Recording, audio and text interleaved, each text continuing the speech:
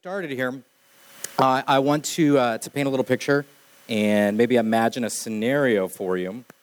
Imagine, for my students in the room, imagine you're given an assignment. For everybody else, imagine at work you're given some sort of task or role or thing that your boss wants you to do, but that task, assignment, role, whatever, is given with no clear goal. You don't actually know what it is you're supposed to complete or hand in or turn in or accomplish. On top of it, there are no clear parameters given for accomplishing said task. So you don't actually know how to get it done. On top of that, imagine you're given no clear assurance of how you'll be evaluated at the end, whether or not you know it's a success or how you're graded or whatever. Imagine you're given a task like that. Maybe some of you have been at work before. If you haven't had an assignment like that or a task given to you, you could probably put your feet in those shoes and imagine that sort of task without all those details would be infuriating. It would be discouraging. And maybe most of all, it would be totally demotivating. I don't know about you, but I would not be super excited to get a project like that started. Well, in the book of 2 Timothy, God, through Paul, is entrusting to Timothy a task, a mission. But unlike our hypothetical, frustrating assignment, Paul does not leave Timothy without the details of what he is supposed to do. But rather, this morning, what I want to show you in 2 Timothy 2 is that Paul gives Timothy clarity on what it is he is doing, the goal, the task, the mission is, what the mentality, the parameters, all of that for doing it, and in fact, the assurances of success if he does it. In other words, Paul, as he launches Timothy into a mission, he makes sure that Timothy is adequately equipped for the task, but also that he has adequate encouragement to endure in the task. And I think as we see this morning, we'll see that we likewise need that for the mission that God has called us to. So let me pray one more time, and we will get into the text here. God, thanks for this morning and this opportunity, the privilege to look at your word. Thank you for instructing us through it. So I pray that you'd give us eyes to see and ears to hear. Encourage us, Father, in what we need to be encouraged with this morning. Challenge us where we need to be challenged. All that you would get the glory you deserve. We pray it in Jesus' name. Amen. All right, 2 Timothy chapter 2. Let me start off by reading verses 1 to 7. We're going to verse 13 this morning, so we'll look at these in two chunks. It says this, chapter 2, verse 1, "You then, my child, be strengthened by the grace that is in Christ Jesus. And what you have heard from me in the presence of many witnesses, entrust to faithful men who will be able to teach others also. Share in suffering as a good soldier of Christ Jesus. No soldier gets entangled in civilian pursuits, since his aim is to please the one who enlisted him. An athlete is not crowned unless he competes according to the rules. Is the hardworking farmer who ought to have the first share of the crops. Think over what I say, for the Lord will give you understanding in everything." All right, if you're in the note-taking type, you do not have an outline in your handout this morning, so my apologies. You can make your own. So here's 3 points we're going to go through. We're going to look at the mission, we're going to look at the perspective, and we're going to look at the assurances. So the mission, the perspective, assurances, that's where we're going. If you notice, as Paul kicks off chapter 2, he starts it off with 2 imperatives, 2 commands. You then, my child, 1, be strengthened by the grace that is in Christ Jesus, and 2, entrust what you have heard from me in the presence of many witnesses, entrust to faithful men who will be able to teach others also. So 2 commands. Let's look at those one after another. First command he gives him, sort of the mission that he's calling Timothy to, it starts with this, be strengthened by the grace that is in Christ Jesus.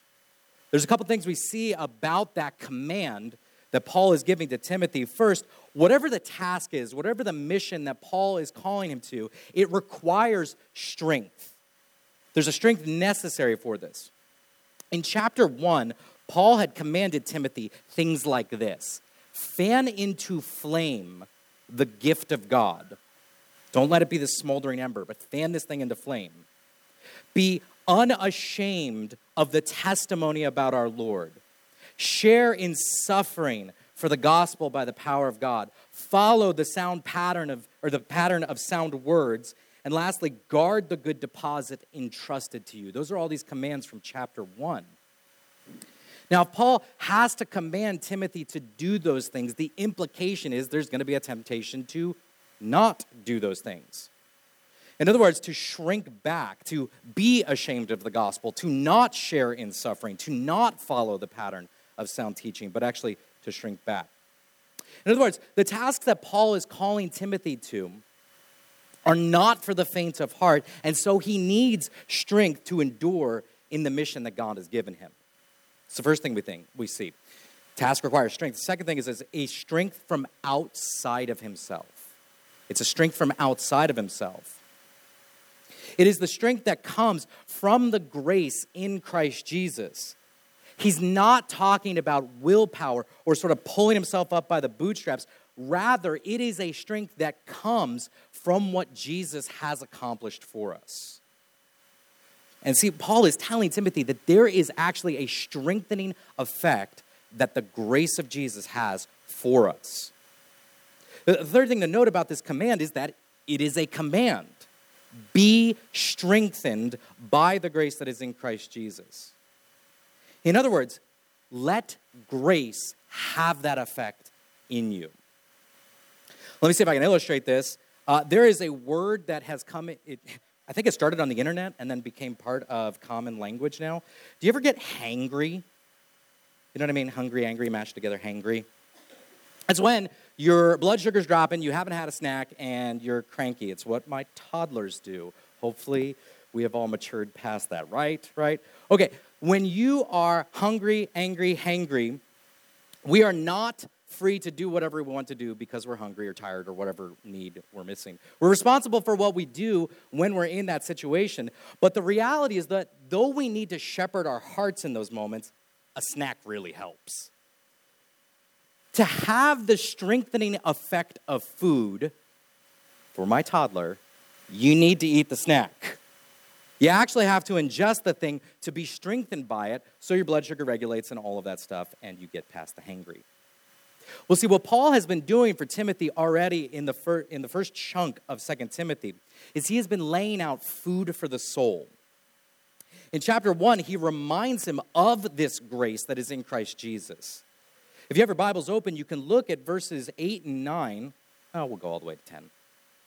He says this, partway through 8, he says, "For the gospel by the power of God," here it is, "who saved us and called us to a holy calling, not because of our works, but because of his own purpose and grace, which he gave us in Christ Jesus before the ages began, and which now has been manifested through the appearing of our Savior, Christ Jesus, who abolished death and brought life and immortality to life through the gospel." Do you see what Paul is doing for Timothy? Is he's laying out a feast for the soul.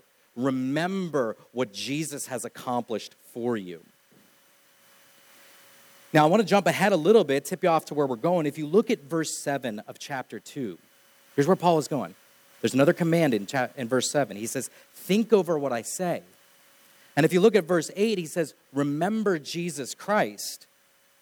See, he is providing Timothy opportunities to let grace have its strengthening effect. But Timothy actively has to grab onto those things, to ingest that grace, so to speak, by thinking over it, by remembering these realities. See, in the face of the weariness of ministry, Timothy needed to be refreshed by the grace that is in Jesus. And friends, if you engage in the same mission that Timothy is being called to, which I believe is the duty of every Christian, then you will need this same strength. See here, as we get started here, part of the work, part of the mission is being regularly strengthened for the work. Part of the work is being regularly strengthened for the work. That's one of the two missional commands that Paul gives Timothy as we launch here. See, keeping yourself strengthened by being regularly in the Word and in prayer, being active here in the church, consuming biblical truth through all the resources we have available, books, podcasts, all those things, being in fellowship with other believers who can encourage you, all of these things, as they expose you to the grace that we have in Jesus, that has a strengthening effect, and that is part of the work. All that strengthens us for the second part of the mission, which we see in verse 2. What you have heard from me in the presence of many witnesses, entrust to faithful men who will be able to teach others also. If you notice in verse 2, the key verb, the key command in verse 2 is entrust to faithful men. Well, what is it that's being entrusted? It's what Timothy has heard from Paul. What you've heard from me, entrust to other people. In other words, it's the gospel. It's all that grace in Christ Jesus that he's supposed to be strengthened by in verse 1. Well, what does it do with it? Think about the verb entrusted. Entrusted to others. One of the things we're working on at home right now, have been for a little while, is working with Noah on doing the dishes. So we have him loading the dishwasher and unloading the dishwasher. There is a reality that in training Noah to do this, we are entrusting our dishes to him. That we're training him, this is where cups go, this is where spoons go, this is the right amount of force, that is the wrong amount of force you use to put the Pyrex back in the dish or in the cupboard or whatever. We have entrusted, we have committed our dishes to the care of our son as we train him to help us in that way. The word entrusting means to commit something to someone else's care. And so what Paul is doing is he's equipping Timothy by calling him to entrust, to commit the gospel to the care of other people. It's like training somebody in the gospel. It's like saying to somebody, this is the gospel and this is how we handle it. Here's what we do with it. In fact, here's what we don't do with it. It means, friends, that part of the mission is not only that we share the content of the gospel, but we also share how we rightly handle that message. Now think about this word, entrusting, and what Paul is calling on Timothy to do. This entrusting requires intentionality. It would mean that Timothy would actually have to choose a few people and commit to them in order to invest in them, in order to train them in the right handling of the gospel. That you have to pick a few and invest deeply. That tells us, friends, that the task of making disciples that we've been called to can be understood as committing to a few and equipping them with what we have been equipped with. It's this transmission of the gospel. Well, Paul gives Timothy a little bit more detail about this entrusting by clarifying who he's supposed to do this with. The reality is that you and I are limited. We are tremendously limited people. I love you. I can't get to know all of you tremendously deeply. There are some that just by the reality of our limitations that I will know more deeply than others. And there are some that I will be able to invest in and others that I will not be able to invest in because I am a limited person. Guess what? So are you. And the reality is that Timothy was as well. And so Paul gives him two qualifiers to note who he should entrust the gospel to, who he should invest in. The first qualifier is that he's to invest in faithful men and women. Adley and Ellie are two of our little ones. They love to play in my car, which is fine in the driveway. Right, when the car is parked in the driveway, I can unlock the car, let them climb in, and then they get in there and they push all the buttons and they yank on the steering wheel and they do the whole thing. Like, have at it. You're free to do that because the car is parked and you're not actually going anywhere. I have a very profound realization for you. You can't actually steer a parked car. Whoa. Well, similarly, you cannot actually steer a person who isn't following Jesus. Who isn't actually following Jesus. You could yank on the steering wheel all you want, but they're not actually moving. See, faithful means those who are clearly and consistently following Jesus. They are faithful to Jesus. In other words, they are not spiritually parked. And this gives us clarity into who and to how much to invest in someone. The reality is, friends, there are people who we should not invest in because they claim to follow Jesus, but by the pattern of their life, they demonstrate that they are not faithful to him. Put it in the positive. There are some that are following him, that are going after him, that they are already moving with Jesus. And what he is telling Timothy is you have the opportunity, the privilege to maybe steer that a little bit as the Holy Spirit is already working in their lives. So we invest in faithful people. But he gives them another qualifier in here. So you entrust this gospel to faithful people. But listen, look at the second part of verse 2. They are faithful men who will be able to teach others also. Now, this is incredible and insightful on Paul's part. Paul did not want Timothy to merely collect converts, but to train co-laborers. Guarding the good deposit, a command he gave him in chapter 1, that would require that the gospel continue on past Paul's life. That Paul was limited in his lifespan, and so he needed to see it, and so he invested in Timothy. But he knows Timothy is limited, and it's going to need to go beyond Timothy. The reality, friends, is you and I are limited, and there is a calling for the gospel to go beyond our lifetime. There is an old Greek proverb that goes like this: a society grows great when old men plant trees in whose shade they will never sit. Do you hear that sort of legacy mindset in that? That a society grows great when old men plant trees in whose shade they will never sit. That they understand that there is a mission greater than what they benefit from it. That there is something that needs to last beyond them. And that is what Paul is doing with Timothy. And there are men that Timothy would invest in that Paul would never have gotten to meet this side of eternity. I wonder if I could contextualize that for our context here. A church grows great when senior saints make disciples of whose fruitfulness they will never see. Or college students who will graduate and move to other locations invest in teenagers or younger people whose fruitfulness they will not get to benefit from. Friends, a core component of our investment in others is helping them to invest in others, that this chain of discipleship keeps going. And you have a part to play in that. Now listen, let me throw this in the boiler for a second and distill it down. Give you something really practical to do with this. You see, this mission that Paul is calling on Timothy to, be strengthened by the grace that is in Christ Jesus and entrust the gospel to faithful people who will teach others also. What do you do with that? Well, certainly, there's minding your own relationship with the Lord, be strengthened by the grace, but there's also minding the relationship with the Lord that other people have.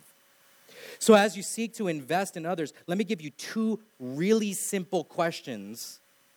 Here's your discipleship tool to put in the tool belt. Two simple questions you can ask somebody to begin doing discipleship. Here's the two questions. How are you being strengthened by grace? How are you being strengthened by grace? And the second is, how are you entrusting the gospel to others? Listen, if any of you asks anybody else those questions, you are doing discipleship. You're beginning to help that person by investing in that and helping that to move along. How are you being strengthened by grace? And how are you entrusting the gospel to other people? Let me add a third one on there. How can I help you do those things? How can I help in those things? If you ask those three questions, I want you to understand, friends, you are doing discipleship. You are helping better someone else's relationship with the Lord, and you are moving this thing down the field. That's the mission that we are called to. Now, the reality is that mission is somewhat simple. You got two tasks that he's telling Timothy to do. Be strengthened by grace and entrust the gospel to other people. It's pretty simple. Like, it's simple in idea, perhaps difficult in execution. Like, it's clear what we're to do, but the reality is when you get down to it, that's hard. And so Paul, he doesn't just leave him with the goal. He begins to give him the perspective that he needs to take. He needs to know how to think about this as he does it. And that's why he launches into this series of illustrations from verses 3 through 7. Let me read it again. He says, share in suffering as a good soldier of Christ Jesus. No soldier gets entangled in civilian pursuits, since his aim is to please the one who enlisted him. An athlete is not crowned unless he competes according to the rules. It is the hardworking farmer who ought to have the first share of the crops. Think over what I say, for the Lord will give you understanding in everything. Now, there's a handful of ways you could look at these three illustrations. What I want to do is I want to tease out two themes that run through each of these three illustrations.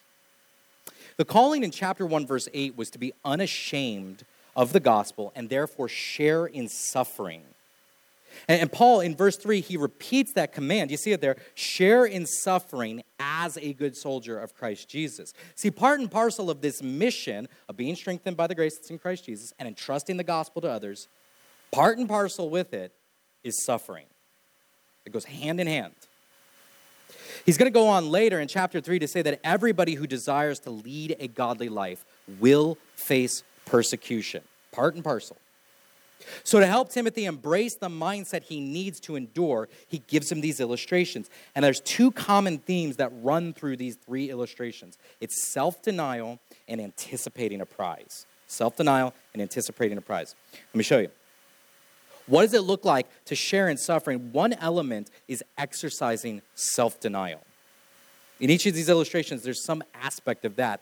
Let me show you in these three illustrations. For the soldier in verse 4, he cannot get entangled in civilian pursuits. There is the denial of getting wrapped up in these civilian affairs or civilian pursuits. Now think about that for a second. Think of the word entangled. That is different than being attentive to your civilian affairs or your civilian pursuits. There's a difference between being entangled and being attentive. Entangled implies being wrapped up in something, caught up in it like a vine or a cord. The reality is that we certainly need to deal with our civilian affairs, like your school or your career, managing your resources, your money, your time, etc., keeping up on your apartment or your home, resting, maintaining hobbies, basic hygiene. We need to attend to these things. But the question is, are we managing these things or are we being managed by these things? Are we being wrapped up and entangled in them? See, sharing in suffering means that we give up the quote-unquote right to live for these things. How do we know whether or not we're being entangled? It's when something begins to take over that mission of being strengthened by the grace that's in Christ Jesus and entrusting the gospel to other people. I'll give you a personal example. When I was in college, I was pursuing Jesus, but so much of my relationship with God actually revolved around the prospect of finding a wife. I was not content in being single. I was kicking against the goads in that way, and it took up a lot of mental bandwidth for me. There's a lot of time I wasted thinking about it. The mission of making disciples often had to jockey for first priority, and I was entangled. So rather than just entrusting that hope and that dream to the Lord, which he obviously provided, I was wrestling for control of that and therefore wrapped up in it. So friends, are there areas of your life that likewise are entangling you, that are slowing you down and distracting you from this mission in those ways? Or are these areas, these civilian affairs, are they actually propelling you toward the purpose of this mission of being strengthened by grace and entrusting the gospel? That's the first illustration. Consider the second, the athlete. How does the athlete exercise self-denial? It's by competing according to the rules. Do you see it? An athlete is not crowned unless he competes according to the rules. An athlete willingly binds himself to a certain set of rules, i.e. the rules of the game. Likewise, the man or woman of God is willingly bound by what God commands, by what God has said, not just what we want to do. In other words, friends, the calling is that we do God's work God's way.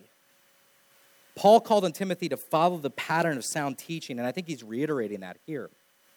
So we understand and we live as though Christ is Savior, but we also live and understand that Christ is Lord, and that we submit to him as such, that he is king of our lives, not us. Additionally, Paul was no stranger to people editing the gospel to make it more acceptable. Rather, Timothy, and subsequently all Christians, including us, will teach the whole counsel of God, the whole word of God, not just the parts that we like or the parts that are currently culturally acceptable. The athlete limits himself by the rules. Finally, the hardworking farmer, he denies himself the luxury of laziness for the sake of the harvest. He is hardworking. See, the mission of being strengthened by grace and entrusting the gospel that would require hard work. It would require actual work. It means that we need to put effort into being strengthened by grace. It's not a passive thing. It is an active thing that we have to do. And it's going to require work in training and entrusting the gospel to others. It's going to require that we be bothered by the whole thing. It is slow and patient work, after all, just like farming is. Now, I don't have a farm, but I have a vegetable garden. It's just salsa ingredients right now. But I'm already realizing by running this garden, by doing this thing, man, it's a lot of work. Salsa's hopefully worth it. But it's a lot of work. And it's a lot of little, tiny, tedious, slow tasks. Just weeding, watering, tending, all of those sorts of things. Well, the reality, friends, is your relationship with God is similar. And your responsibility to invest in the relationship with God of others is the same way. Texts, calls, checking in, lunches, offering rides, Bible study after Bible study, praying for people, patience as they struggle, choosing not to go out of sight, out of mind, following up with people, re-inviting them.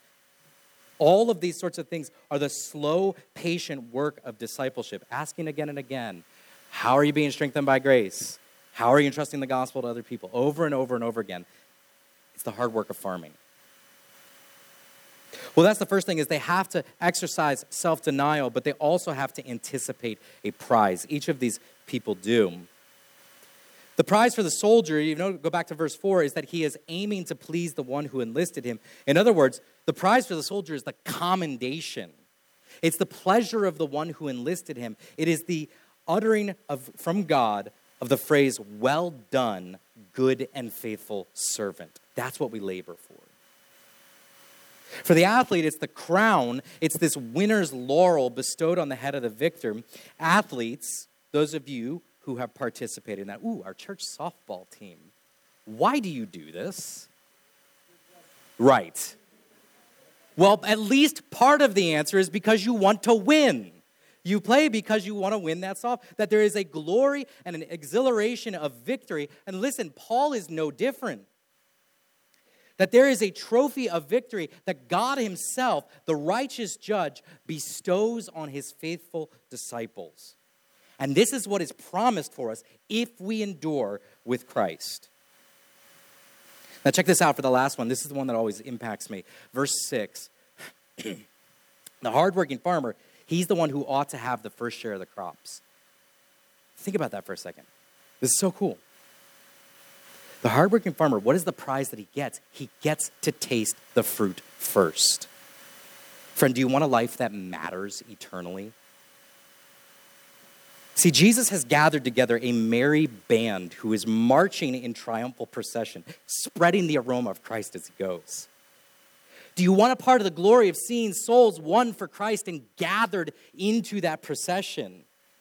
Well, we can't do that from the sidelines. We can't do that as a mere critic of the people who are actually doing it. We can't do it as the one who is making excuses for all the times why we're ill-equipped or we'll do it when we have time or whatever. It is the hardworking farmer who gets the first share of the crop. So do you want the joys and the glories of seeing souls won to Christ and then matured and then making more disciples? Do you even want the kind of relationship that Paul has with Timothy? Then it's off the sidelines and into the game you go. Be strengthened by the grace that is in Christ Jesus and entrust the gospel to faithful people who will entrust it to others. There's one more thing we need to see in this section. It's this little verse in verse 7. It almost feels like a throwaway verse. Think over what I say, for the Lord will give you understanding in everything. Just think about what I said. All right, moving on. I think there's more to it than that. That Paul is actually calling on Timothy to take these perspectives, to actively choose to call this mentality to mind. With these illustrations, he's encouraging him to think in these ways, to not just passively know these realities, but bring them to your mind. Friends, do you often think of yourself as a soldier or an athlete or as the hardworking farmer? Do you realize that in these ways, God has conscripted you to this army? has drafted you to this team, and has given you a role in the great harvest. I don't know about you guys, but so frequently that mentality goes out of my mind. And so Paul says you actually have to choose to think about it. You actually have to choose to bring it to mind. And we need that perspective as we do this mission. But I want to show you one more thing from this passage, and I promise I'm going to hit the gas pedal to do this last section here. But in verses 8 to 13, what Paul does is he equips Timothy with a series of at least 5 encouragements, 5 assurances as he takes on this mentality and engages in the mission. So let me read this for you, and I'll show you these very briefly. Verses 8 to 13. Remember Jesus Christ, risen from the dead, the offspring of David, as preached in my gospel, for which I am suffering, bound with chains as a criminal, but the word of God is not bound. Therefore, I endure everything for the sake of the elect, that they also may obtain the salvation that is in Jesus Christ with eternal glory. The saying is trustworthy, for if we have died with him, we will also live with him. If we endure, we will also reign with him. If we deny him, he will also deny us. If we are faithless, he remains faithful, for he cannot deny himself. There are 5 assurances, at least 5 that I see here that he gives them. Let me show them to you. Paul first calls on him to remember Jesus, the risen and reigning king. You see it in verse 8 there. Remember Jesus risen from the dead, the offspring of David. In chapter 1, Paul spends a little bit of time reminding Timothy of who he is. He says, remember that your mother and your grandmother passed the gospel to you. Remember that we laid our hands on you and commissioned you for the gospel. You need to remember these realities. You have a true faith. And that's needful to remember sort of our heritage of faith. But what he does now, he says, get your eyes off yourself and get your eyes on Jesus. Remember him. There's 2 things he reminds him, particularly about Jesus. First is that Jesus is risen from the dead. That Jesus has already conquered death. He has already completed the work of paying for sins. And if death couldn't stop him, implication, what else could? But he also reminds him that he is the offspring of David. It's weird. Risen from the dead, cool. Offspring of David, what's up with that? What's the significance? It's that Jesus is royalty. He is the descendant of Israel's greatest king, and he is the fulfillment of God's promise to David that there would always be someone from the line of David who would be enthroned as king. 2 Samuel chapter 7, you can look at the covenant there. But notice in verse 12, jump down a little bit. In verse 12, he says, if we endure, we will also reign with him. We will reign with him. To reign with him requires that he is reigning right now. Put this together. Jesus has conquered death, and he is reigning right now as the king. Implication, Christ is in control. He is in absolute control. He is not a losing king, but he is a conquering king who is risen from the dead, reigning right now, and that's an assurance Timothy needed. It's an assurance we need. The second thing is that the word of God is not bound. You see it in verse 9. Paul is chained as a criminal, but, exclamation, the word of God is not bound. He is suffering on account of the gospel and is therefore bound with chains as a criminal. He may literally be limited in where he can go and what he can do. He may have been branded as a criminal, though he has done no wrong, but this cannot stop the word of God. Timothy needs to remember this because he too was facing opposition from false teachers and from others in his context. Similarly, friends, our limitations will not hinder God from accomplishing what he wants to accomplish through his word. Perhaps you're familiar with Isaiah 55, 10 and 11. For as the rain and the snow come down from heaven and do not return there, but water the earth, making it bring forth and sprout, giving seed to the sower and bread to the eater, so shall my word be that goes out from my mouth. It shall not return to me empty, but it shall accomplish that which I purpose and shall succeed in the thing for which I sent it. Friends, it is not your capability that accomplishes the task. It is the word of God and its power that accomplishes the task. And this is an assurance that Timothy needed. It's an assurance we need. Thirdly, is the elect will be saved. You see it in verse 10. Therefore, I endure everything for the sake of the elect, that they may also obtain salvation. Because of this reality, Paul endures for the sake of the elect. But listen, they are elect. In other words, they will be saved. That's what the word means. They're already chosen by God, and it's just a matter of God using his appointed means to get the gospel to these people so they will be saved. If God's word will produce salvation in the people that God has chosen, then Paul can persevere in confidence, and Timothy can too. And so can we. Friends, God will save whom he will save, and nothing can stop that. So remember this. This is an assurance that you need. It's an assurance Timothy needed. Fourth thing is this, is we will rise and reign with Jesus if we endure. You see that in verses 11 and 12, and Paul kind of breaks out into this poem.